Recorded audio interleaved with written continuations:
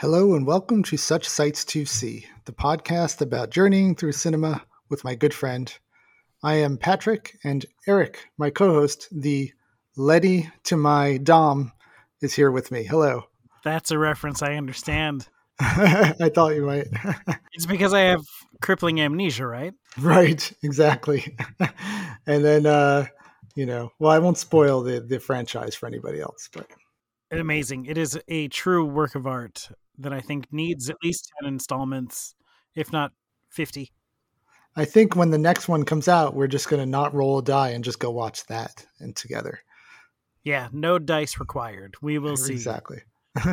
Whatever number of Fast and Furious this is going to be. 9, Right, 10, right. 11? I don't know. Too many.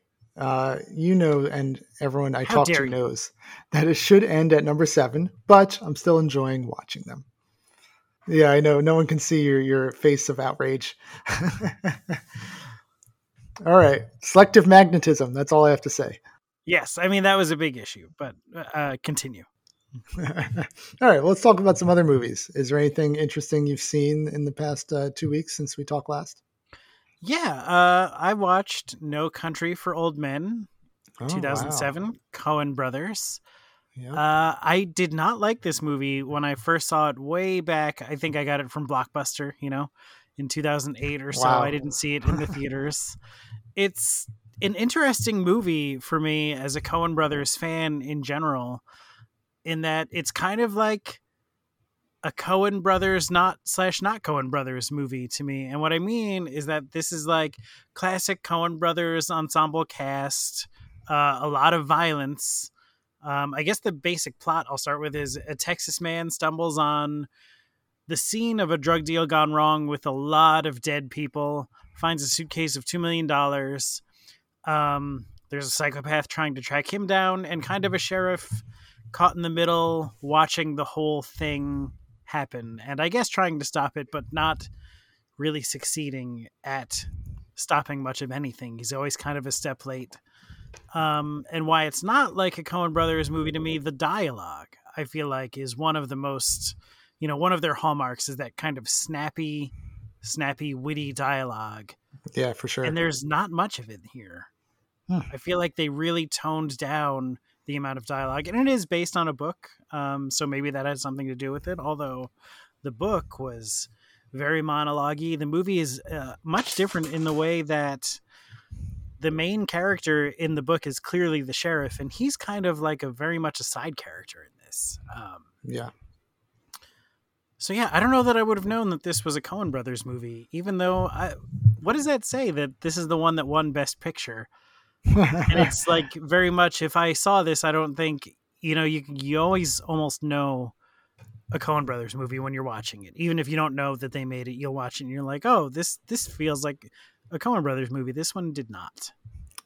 Yeah, it's been a couple of years since I've seen it. I saw it when it came out, and then I watched it a couple of years ago, kind of for the same reason, because I didn't like it when it came out that much, and I felt like I was missing something because it's so well reviewed. And I liked it much more. I do remember that it does have, I guess, that like melancholic feeling that some Coen Brother movies have. Yeah, but I would say the Coen Brothers also do a great job of implementing humor, inserting humor into these, often quite violent, even if they're depressing and sad and, violence ridden, there's humor. There is not a lot of humor or any at all, I don't feel like, in this movie either. Yeah, I can't remember any. Yeah, the other true. major departure, I think, from their normal style. Mm-hmm. So, what did you think about on second viewing, the like anti-climax at the end? Still dissatisfying, but now I think I get it. Or at least I relate to it more. I relate to the Tommy Lee Jones because I'm an angry old man. I relate to that character. And it's just, I would equate it to being in a car crash. When you know that this isn't going to be okay, you are going to crash the car, and just kind of that resignation of, being in it. And knowing that this is not going to turn out okay, and that it doesn't turn out okay. Right, right. I guess I can relate to that, and just being old and tired, and these things happen, and there's not much you can do about it. Yeah, it's a very, the more you talk about it, the more depressing I remember it being, because that is a very depressing description of what happens. It's true, though. And Yeah. at least the movie captures that really well. Yeah, they succeeded in capturing that feeling, yeah. Of inevitability. Inevitability, yes. Wow.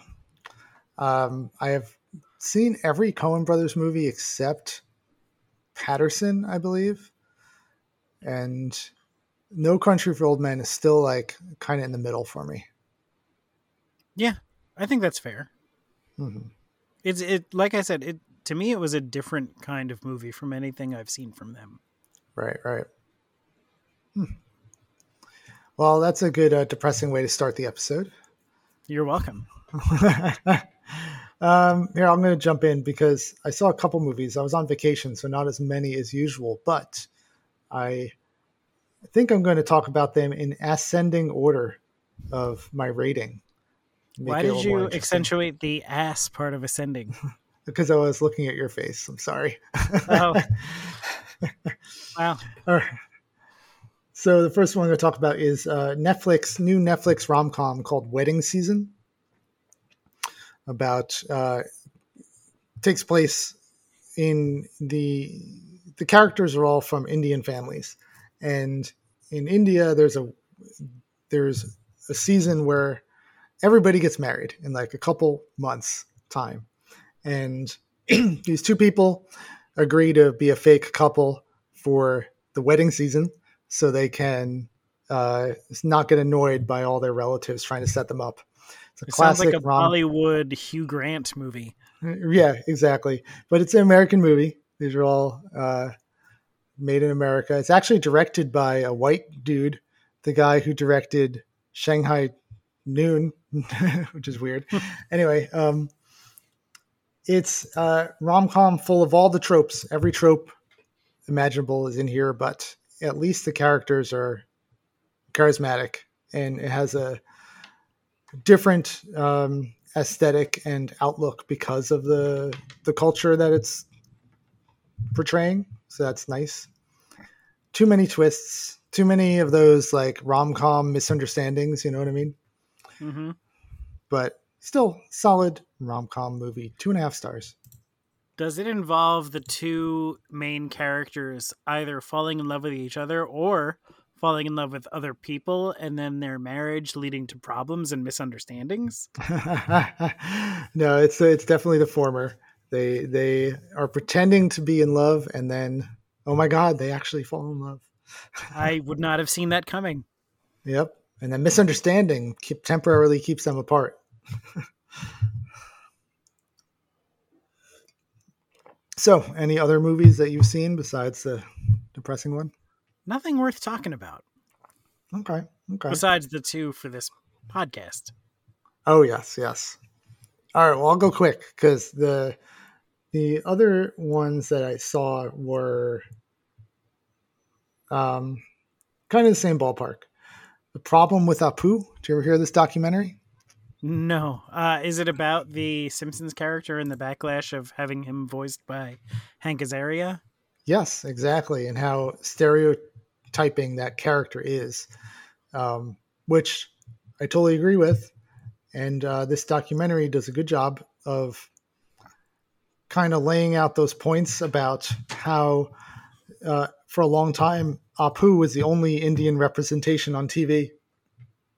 So that kind of led to just every character from a TV show that was Indian having this, this fake accent and this stereotypical demeanor. And the guy who is making this documentary is a Simpsons fan. I mean, he does not deny that. Harry Kondabolu, he's a comedian, and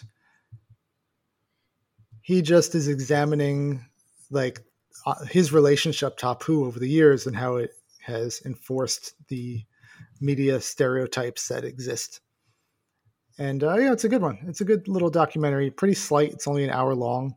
And the what he's doing in the documentary, and he's trying to get an interview with Hank Azaria. And I'm going to spoil the fact that that never happens. So it's kind of a bit of a kind of a letdown. Hank Azaria is not interested in talking about this situation, and yeah, so it kind of doesn't really get anywhere besides enlighten me about something I never really thought about as a white dude. So that was interesting. I kind of I don't know as much about it as probably I should, but I kind of do admire the way The Simpsons handled that when it was pointed out that this was problematic after, so many decades that they just kind of pulled the plug. I do think my understanding is that Apu is no longer on the show. Is that correct? Do you know? I don't know, to be honest. I haven't watched The Simpsons regularly in a decade, probably. Because I feel like I remember that's what they did. And the only criticism I have is why wouldn't they just then give the role to an actual Indian actor?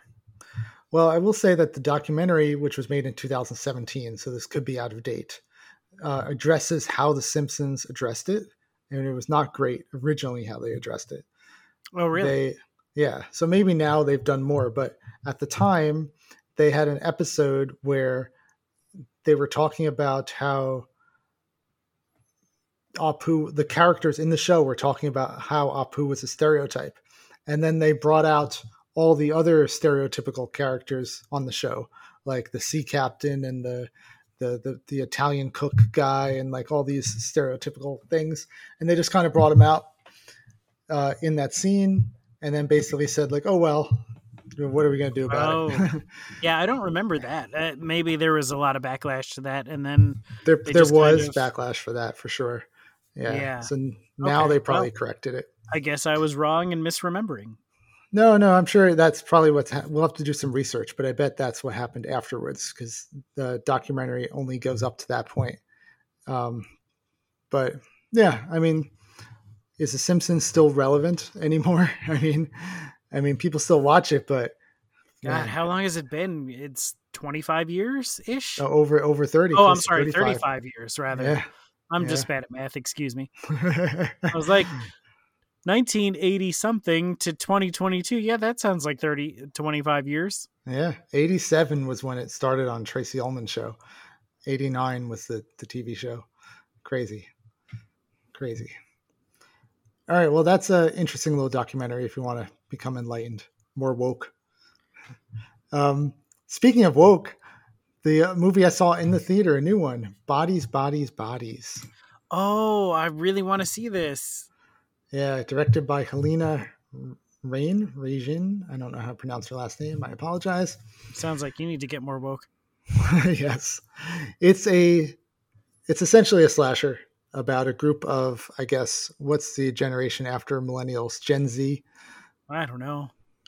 the 20-somethings of the current era who are... You mean the people that everybody actually thinks are millennials, even though it's really like basically, us? Right. So it's a slasher. A bunch of these 20-somethings are holding up at a rich house, one of their mansions during a hurricane. They're having a hurricane party where they're just going to like lock themselves in and party. And they play this game called Bodies, which is essentially someone's a murderer. You wander around in the dark, and then the person who's a murderer has to kill somebody, fake kill somebody, and then once everyone wakes up, once the lights turn on, you have to guess who the murderer was. Dumb little party game that leads to a real murder happening. Pete Davidson is definitely in this movie, as is Maria Bakalova from Borat and Rachel Sennett from Shiva Baby, which is a great movie. Anyway, it really gets this like self-absorbed young 20-something Instagrammy generation. It really satirizes that. I don't know how accurate it is, but it felt pretty accurate to me as an older guy. You were just about to tread into boomer territory there. I know, right? But not just the fact that they're on social media and obsessed with their image, but also the fact that they're very obsessed with how woke they appear. You know, Mm-hmm. they are going out of their way to be uh, super liberal and accepting, and it's almost that they're doing it in a way that they're doing it in a very superficial way, where you can tell that they're just doing it for how it looks. And the movie gets that across, Like at least for slacktivism. the characters. Yeah, gets it across for these characters very well. So that's kind of cool to see how people like that act when they start dying off. It's just very heavy-handed in the third act with the symbolism. Also, the motivations for the characters kind of fall apart. But until then, it's really entertaining, really well made, good camera work, great acting. I just wish it had sort of a better third act. The climax is good though. Like the reveal of what's happening is a good one. So I still recommend it. Cool. I'm looking forward to seeing it myself. All right, I got one more that I'm going to talk about that I think you may have seen. I hope so. It's a movie from 2001 directed by Tom Green called Freddy Got Fingered. I have not seen that. I hate Tom Green. Oh, really? Okay. I have Is no that the relationship. Daddy, Do You Want Some Sausages movie? Yes. I have no relationship to Tom Green at all. I never watched his show. Don't really know much about him. I only heard this as like a horrible movie that everybody hates. But then there's been some talk in the past couple of years of how it's like an undersung comedic masterpiece. And the reason people are saying that is because Tom Green was given like a blank check of a couple $1,000,000 because he was so popular to make whatever movie he wanted. And he basically did like the biggest practical joke against the studio and pissed it away on this dumb meta movie Hmm. that has some like really weird anti-comedy in it that's like purposely not funny, but because of that it's very funny. So I laughed a lot. The story is pointless. The stuff that happens is random and off the wall, but sometimes very, very funny. It reminds me of like these movies. Remember when we saw movie 43 and we were like, this is pretty funny. And I nobody else liked still it. like that Yeah. movie. It's I felt the same watching this. I'm like, why do Although, people hate this movie? if anybody is actually listening to this, I'll say that the movie that you can get streaming of Movie 43 is different than the one that I saw in theaters. Really? It is a completely different frame story. Because, it's just Movie 43 is basically a series of skits. Yes. And in the version, at least that I saw in the theaters, it turns out that these are skits that Dennis Quaid is pitching to a studio executive. Yeah. Common. Yeah. The one that's streaming online is a bunch of high school kids. I forget what it's on, Netflix or Hulu or something. It's a bunch of high school kids trying to find Movie 43 that has become like this internet rumor of this movie that exists. Really? And it's a lot less good. Oh, okay. I am intrigued why that would happen. I don't know. I thought I had entered an alternate dimension because I was like, what the hell is this? Yeah, that's okay. More reason we have to make a list of stuff we have to research between episodes because this intrigues me too. But all right. Well, back to Freddy Got Sorry. Fingered. Yep. No problem. I watched it on Hulu, and I'm assuming it's the original theatrical version. Who knows? But there's the Daddy, Do You Want Some Sausage scene, which his father's played by Rip Torn, by the way. Rip Torn is hilarious. Greatest name in film history. Yeah, he's best name. He's also extremely funny and extremely game for whatever they make him do in comedies. And he has that like gruff, gravelly, like half drunk voice. You can dodge a wrench, you can dodge a ball. Yeah, exactly. He is. I love Rip Torn. He's a weird dude in real life, apparently. One story I heard about him is that he got so drunk one day that he thought a bank was his house and tried to break into it and got arrested. I hope that's true, and I will not look it up. Yeah. That is something I will not research between episodes because I just want it so badly to be my headcanon. Yeah, exactly. Anyway, My so Rip he's Torn game. headcanon. He is very funny as Tom Green's dad in this one. And there's just, I don't know, there's a lot of weird humor. I recommend you watch it. I recommend everybody watch it because it's really like this. Yeah, like an anti-comedy, like screw you to the studio. Like you can't believe you gave me $14 million. Look what I'm going to do with it, sort of thing. And I'd love to see the studio's executives' face when they saw the final cut of this movie.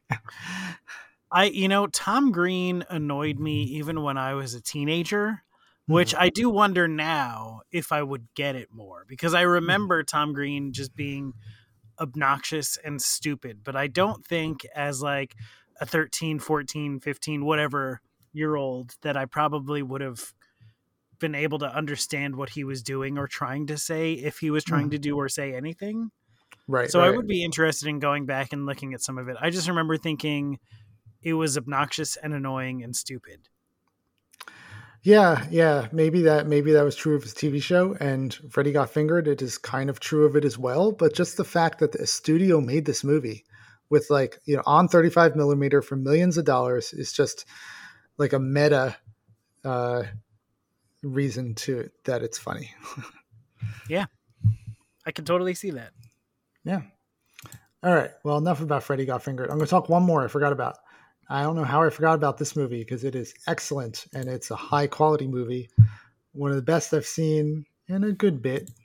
The Long Goodbye, Robert Altman, 1973.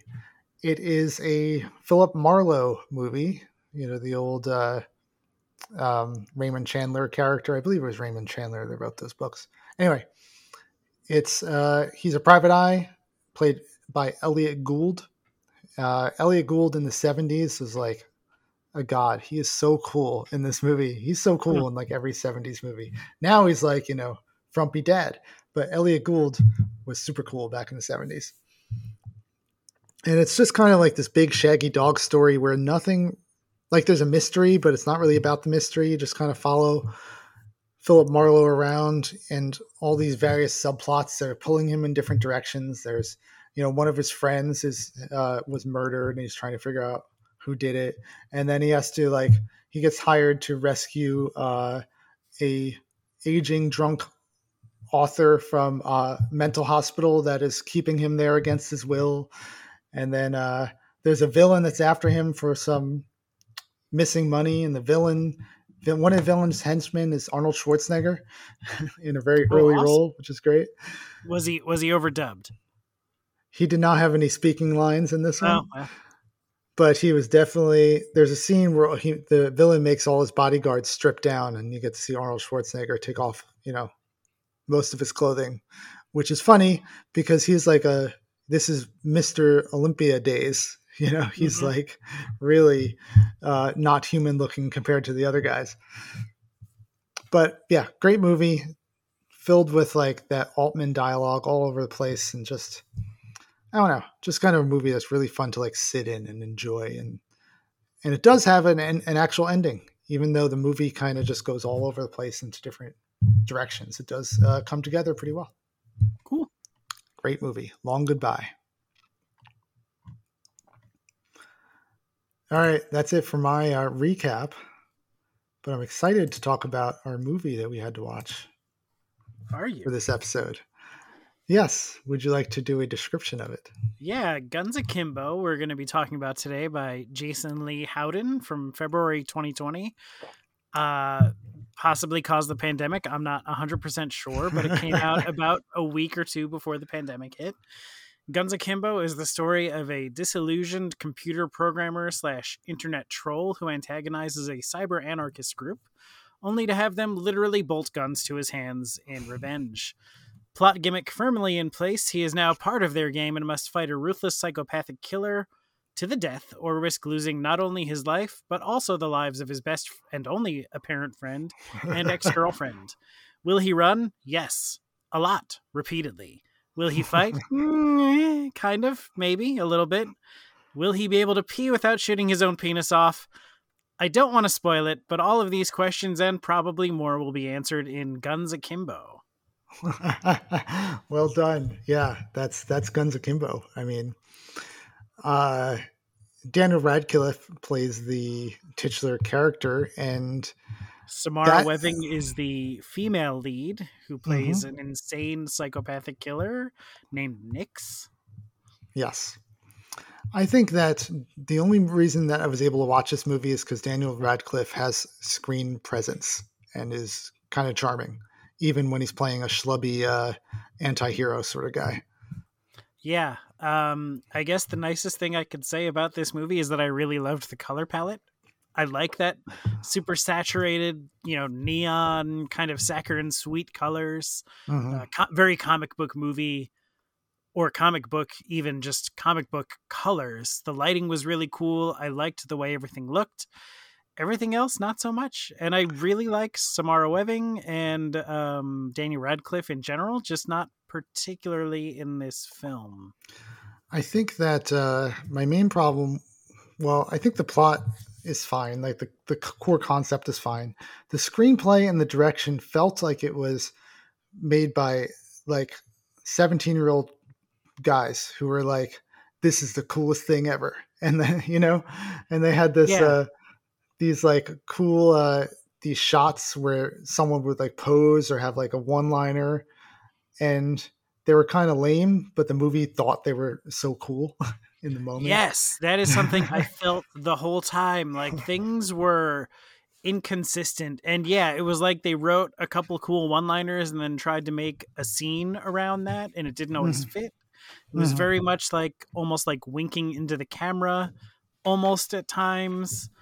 I felt like both of the kind of, because Samara Webbing's kind of a villain for most of the movie. Yep. You learn a little bit more about her character, but her and the head of this group, which I don't even remember his name or the name of the group that was kind of like this underground anarchy fight club kind of thing, like a live video game. People all around the world would tune in to watch people, have literal death matches. Um, they were so cartoonish, like Jared Leto's Joker kind of characters that were just like, Yeah. yeah, it was like, Everything was over the top. yeah, it was like the directors watched Suicide Squad and loved it. Like they were the only two people on planet Earth that loved that movie, and then we're like, we're making Guns Akimbo. This is what we're doing. Yep. And it's like they move the camera constantly and almost without reason. Like Hmm. it's almost like they wanted to have this energy to the film but didn't know how to do it properly, so they just made everything move around a lot. You know what it reminded me of? You remember when DVDs first came out, and I think they like still lampoon this kind of thing, but it's like you wouldn't steal a car, and it was totally, the anti-piracy thing, but it was shot like totally late 90s, early 2000s, Yep. Hmm. and it was like, jittery hand cam. That's what this movie reminded me of at times when I was watching it, like almost like a music video, crazy frenetic action, but like at times it didn't make sense and you're just, why? Yeah, I totally get that. That is exactly what it was. It had this direct to video feel too for me. Maybe the colors that you were talking about amplified that in my mind, because everything felt like digital video in a way. Yeah. And Yeah. and that kind of made all the action not really land. Like people were getting shot left and right, but I didn't feel any of the bullet hits. People were just, dropping, you know, they didn't have any real impact or anything. Everything felt kind of fake. Yeah. I thought it was kind of inconsistent across the board. Like on one hand, this Nix character is an insane psychopathic killer and nothing can stand in her way.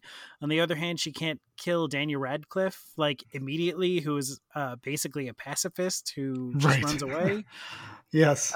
But yet she's mowing down all of these seasoned hardcore killers in several other scenes, like without even really batting an eye or breaking a sweat. And you're just like, why is she all of a sudden terrible at killing Yeah. people? I don't Hmm. know what the movie was really trying to say. Like, it seemed like it was trying to be fun, but then they would insert lines like where he's he doesn't have a cell phone because he has guns, literally guns for hands, so he can't hold anything. And he's like walking down the street and he's like, it's been so long since I haven't looked at my phone. It's like everything's in high def, which is one of the dumbest things. But like, there were a bunch of things like that where I'm like, are you trying to make this movie about, screen dependence or like living instead of living through a screen? But then nothing really adds up. That's a great point, because that line, I remember that line, it kind of came out of nowhere and wasn't really referenced later. The movie doesn't have a clear point besides being, crazy, goofy action was kind of how I felt while watching it. Yeah, which is fine. Like, I love movies like that are just kind of crazy, goofy action, but it felt to me like they were trying to do something else. Right. Yeah. I don't know if I'm reading too much into some of those like lines. I can't remember anything else off the top of my head. No, it's true. It's true. There's also like very dramatic character stuff in this movie that doesn't really go anywhere. Like Nyx's history, for example, being killed by her family being killed by the main bad guy, and then her father becomes a cop and she goes crazy, and now her father's trying to find her. And then once you figure all that out, the father gets killed, and then it just kind of forgets about that plot. Yeah, it was like that part was very much like a comic book, action story, like an origin story for that character. Mm-hmm. But then it ultimately means nothing. Mm-hmm. Yeah. Yeah, I don't know. I feel like it had potential. Like, it's a cool concept despite being so gimmicky, of a guy waking up with guns literally bolted to his hands and a bullet count. I liked that part of it. Yeah, the bullet count. Yep. But I feel like, what if somebody like Edgar Wright took this like fledgling script and then made, something like Scott Pilgrim versus the World, Yes, I can tell that. Yeah, the filmmakers here definitely may have been influenced by some Edgar Wright camera stuff and just weren't able to pull it off. Yeah, it was imitation that was not flattering, I think. Yeah. I did like, so the guns for hand thing led to some fun moments. Daniel Radcliffe trying to use the bathroom, for example, like you mentioned. Little things like that were entertaining. So I enjoyed that about it. Rhys Darby had a really funny cameo, I thought, as the homeless guy, but again, felt so out of place with the rest of the movie. Oh, that's who that guy is. I just had to look him up now, because that character was definitely the best part of the movie in my mind. But he didn't really fit with anything. He didn't. No, he didn't. It was just like a funny side story that really felt like it was just there to give this guy a fun cameo. Yeah, so I don't know. What would you give it on your Letterboxd? I gave it 2 out of 5. Yeah, I think I'm there with you. 2. I also, I think it could have been really fun, and like, it's a fun concept, despite how totally gimmicky and like almost eye-rollingly dumb it is. Like, I do want to watch a movie with a guy who has guns for hands. Like, that's right up my alley, and just did not deliver. Yeah, I also did not deliver. I was hoping for like a shoot 'em up style movie, but didn't get it. Yeah. Well, part of that, I think the problem is with the gun. He only has 100 bullets, and everybody else in this movie is like throwing them away like they're worthless, right? How many? Right, yeah. I would love to get like a full bullet count in this movie, because everybody else, and then that's, I think, why they tied themselves to this concept, and I think that's why he just kind of runs away for most of the movie, which is not exciting in an action movie to have your main character run away all the time. Right. Yeah.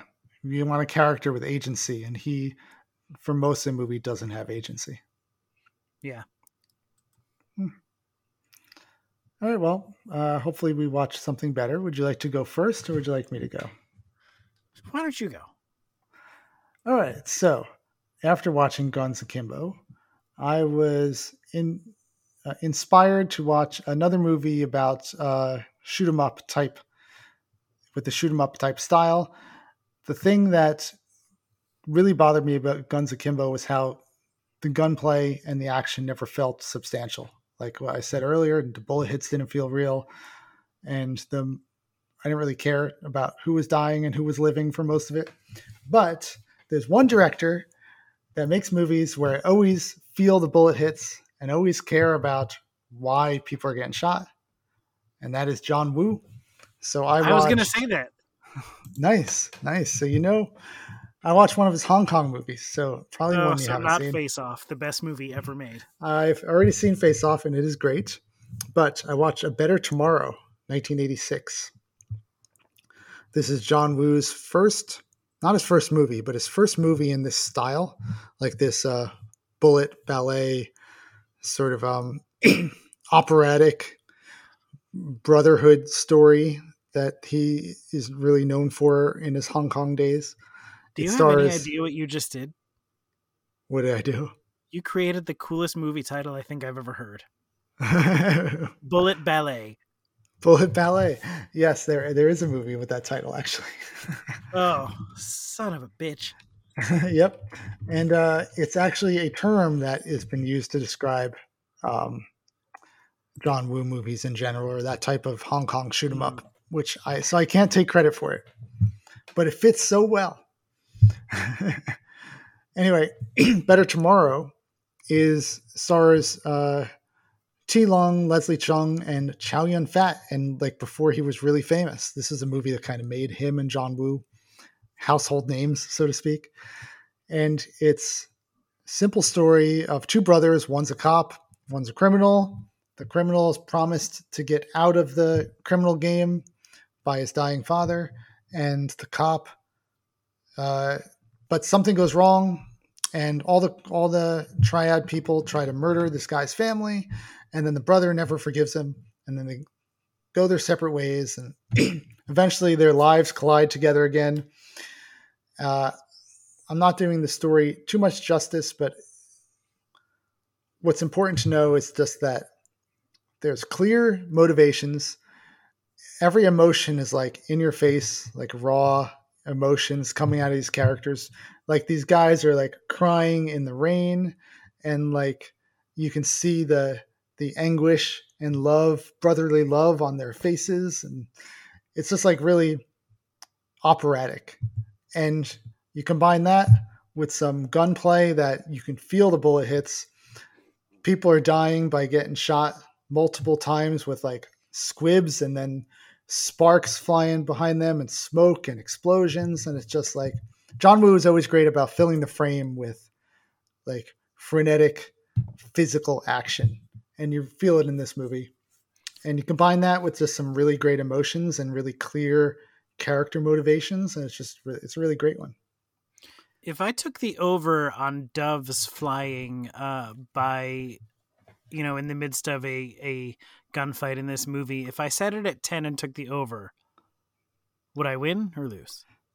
You would lose. There are no doves in this movie.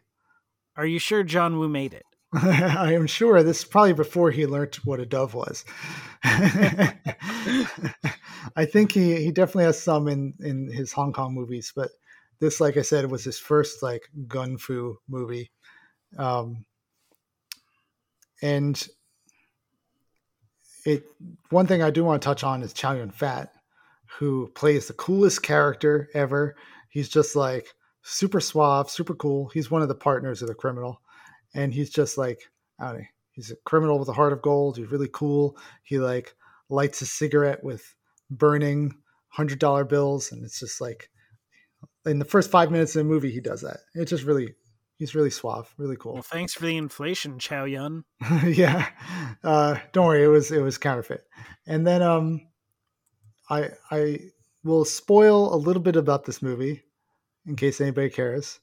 I will say that Chow Yun-fat's character does not survive until the end of the movie, but he was so popular that in A Better Tomorrow 2, they brought him back as his brother. So they just brought back the same character and made him that guy's brother. Sounds very so. Is he his long lost twin? I don't know. I have not seen the second one yet, but I will be watching it. I don't even think John Woo did the second one. Let's see. A Better Tomorrow 2 is Should have directed just been A by. Better Tomorrow tomorrow. Oh, it is a John Woo movie. Yep, it just says ex-con brother. But he's back. What if it was A Better Tomorrow Tonight was the sequel's name? That'd be a cool See, name. you should be in charge of things like this. I should. Anyway, A Better Missed my Tomorrow calling. is a 4-star movie, 4 out of 5. Wow. Yep. Well, I went the opposite direction. This is I watched a movie that you and our mutual friend Edward have been trying to get me to watch, I think, Ooh, since it came out. Do you have any guesses? what have we been trying to get you to watch? It is, I will, one hint is that it is, I went with another Harry Potter, Daniel Radcliffe movie. Oh, okay. Is it Swiss Army Man?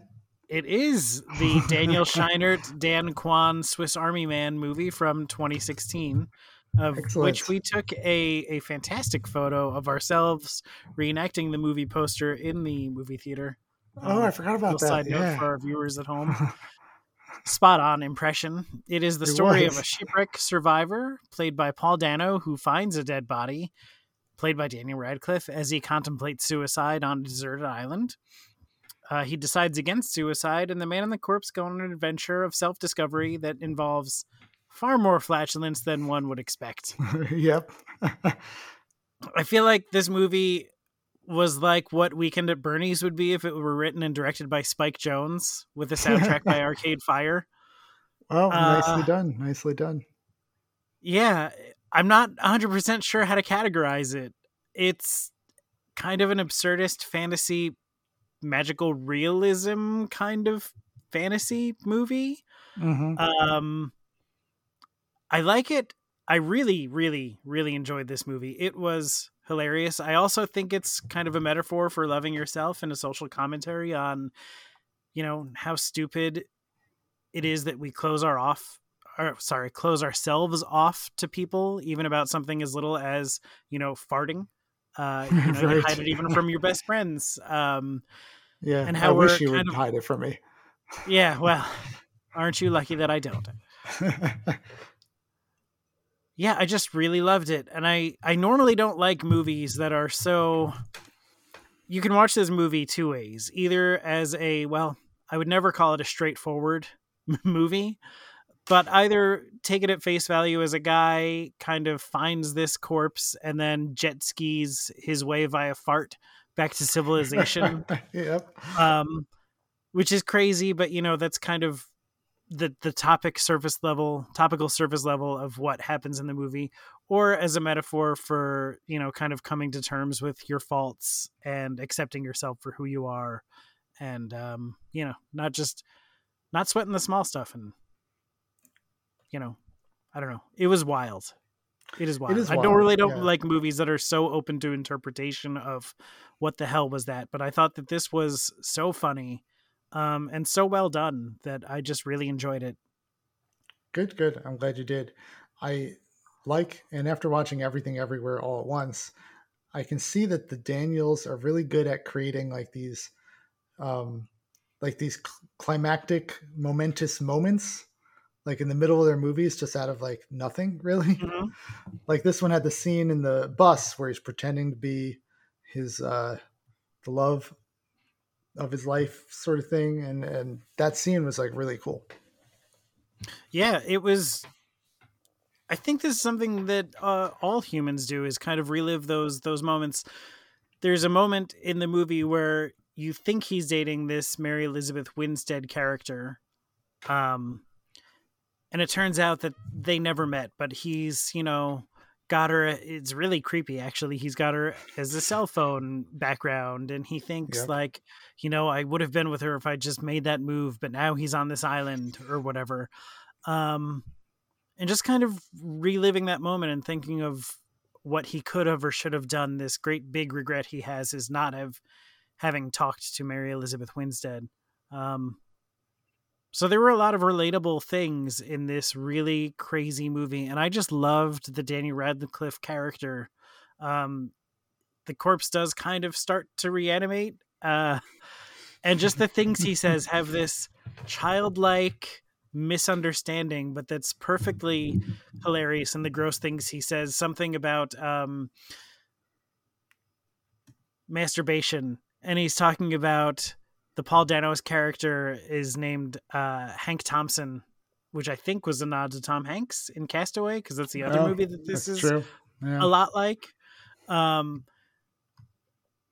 Mentions the getting caught and his mom saying something off color, and the Daniel Radcliffe character says something along the lines of, "So you can't masturbate because it makes you think of your mom." And he's like, "Well, when I masturbate, I'll think of your mom." And it's so innocent and dumb because he doesn't understand what he's saying, but also hilarious. Yep. And the whole movie is full of stuff like that. Yeah. Which is, I think, the commentary of how dumb are we as a species that, like, we can't fart in front of each other, even though it's a natural thing, Yeah, that's a good way of looking at it. I got to watch this movie again. It's been a long time, but I'm glad you saw it. Glad you liked it. It did kind of worry me towards the end of the third act, and they're kind of back in civilization and it starts to unravel a little bit, I thought, but then, it kind of saves itself at the last minute. Okay. Yeah. Cool. All right. Well, I think that was good for this episode, but we should pick a movie for next episode. I think it's your turn, if I remember correctly. We have a die ready here. We have our list of 20 movies. I'm going to roll randomly to see what we will both watch. Uh-oh. I rolled a very low number, a 3. Gods of Egypt. Gods of Egypt, directed by Alex Proyas from 2016. A common thief joins a mythical god on a quest through Egypt. Oh, for some reason I always think that this is Christian Bale, but it's really Jaime Lannister. Yes, I think you might be thinking of Kingdom of Heaven, maybe? Or was he in, like, Noah or one of those biblical epics? That was Russell Crowe. Okay. More research needs to be done. I'm looking at the poster. Why do they look like they're Transformers? I don't know, but I will read this first review from one of my friends on Letterboxd. Half the people in this movie are 9 feet tall, and it never stops being fun to look at. Well, that is very encouraging. Yeah. Yeah, this is, I'm a big fan of, well, not a big fan, but I'm a fan of Alex Proyas. So it would be good to see what he can do with, like, this weird concept. What else has he made? He made Dark City and The Crow and Knowing. Like the original Crow? Yeah, the first Crow. Wow. I guess Dark City and The Crow are the two that I like. He also made iRobot and Knowing. Knowing was terrible. Nicolas Cage movie. But that was, from what I remember, that was mostly script problems. Mm-hmm.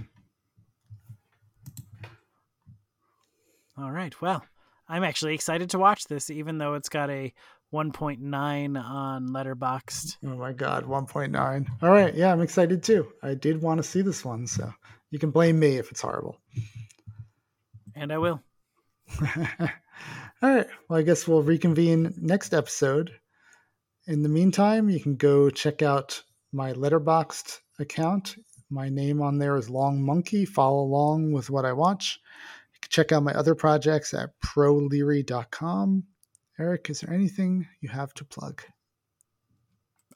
Nope, not today. Maybe someday I'll open up a Letterboxd account. You should. Not. That's a lot of work. I would love if you had a Letterboxd account, but what if I just gave everything 5 stars just to, like, I feel bad for movies like Gods of Egypt, a 1.9. A lot of people worked really hard on that. I'll give it a 5. Oh, okay. Well, let's see how long that lasts with some of the movies we've been watching. Except for P.T. Anderson. Those will always get zeros. All right. Well, with that, we'll call this episode to a close. Thank you for listening. Have a good night and sweet dreams. Stay away from licorice pizza. It's terrible. Somehow worse than licorice pizza would actually taste.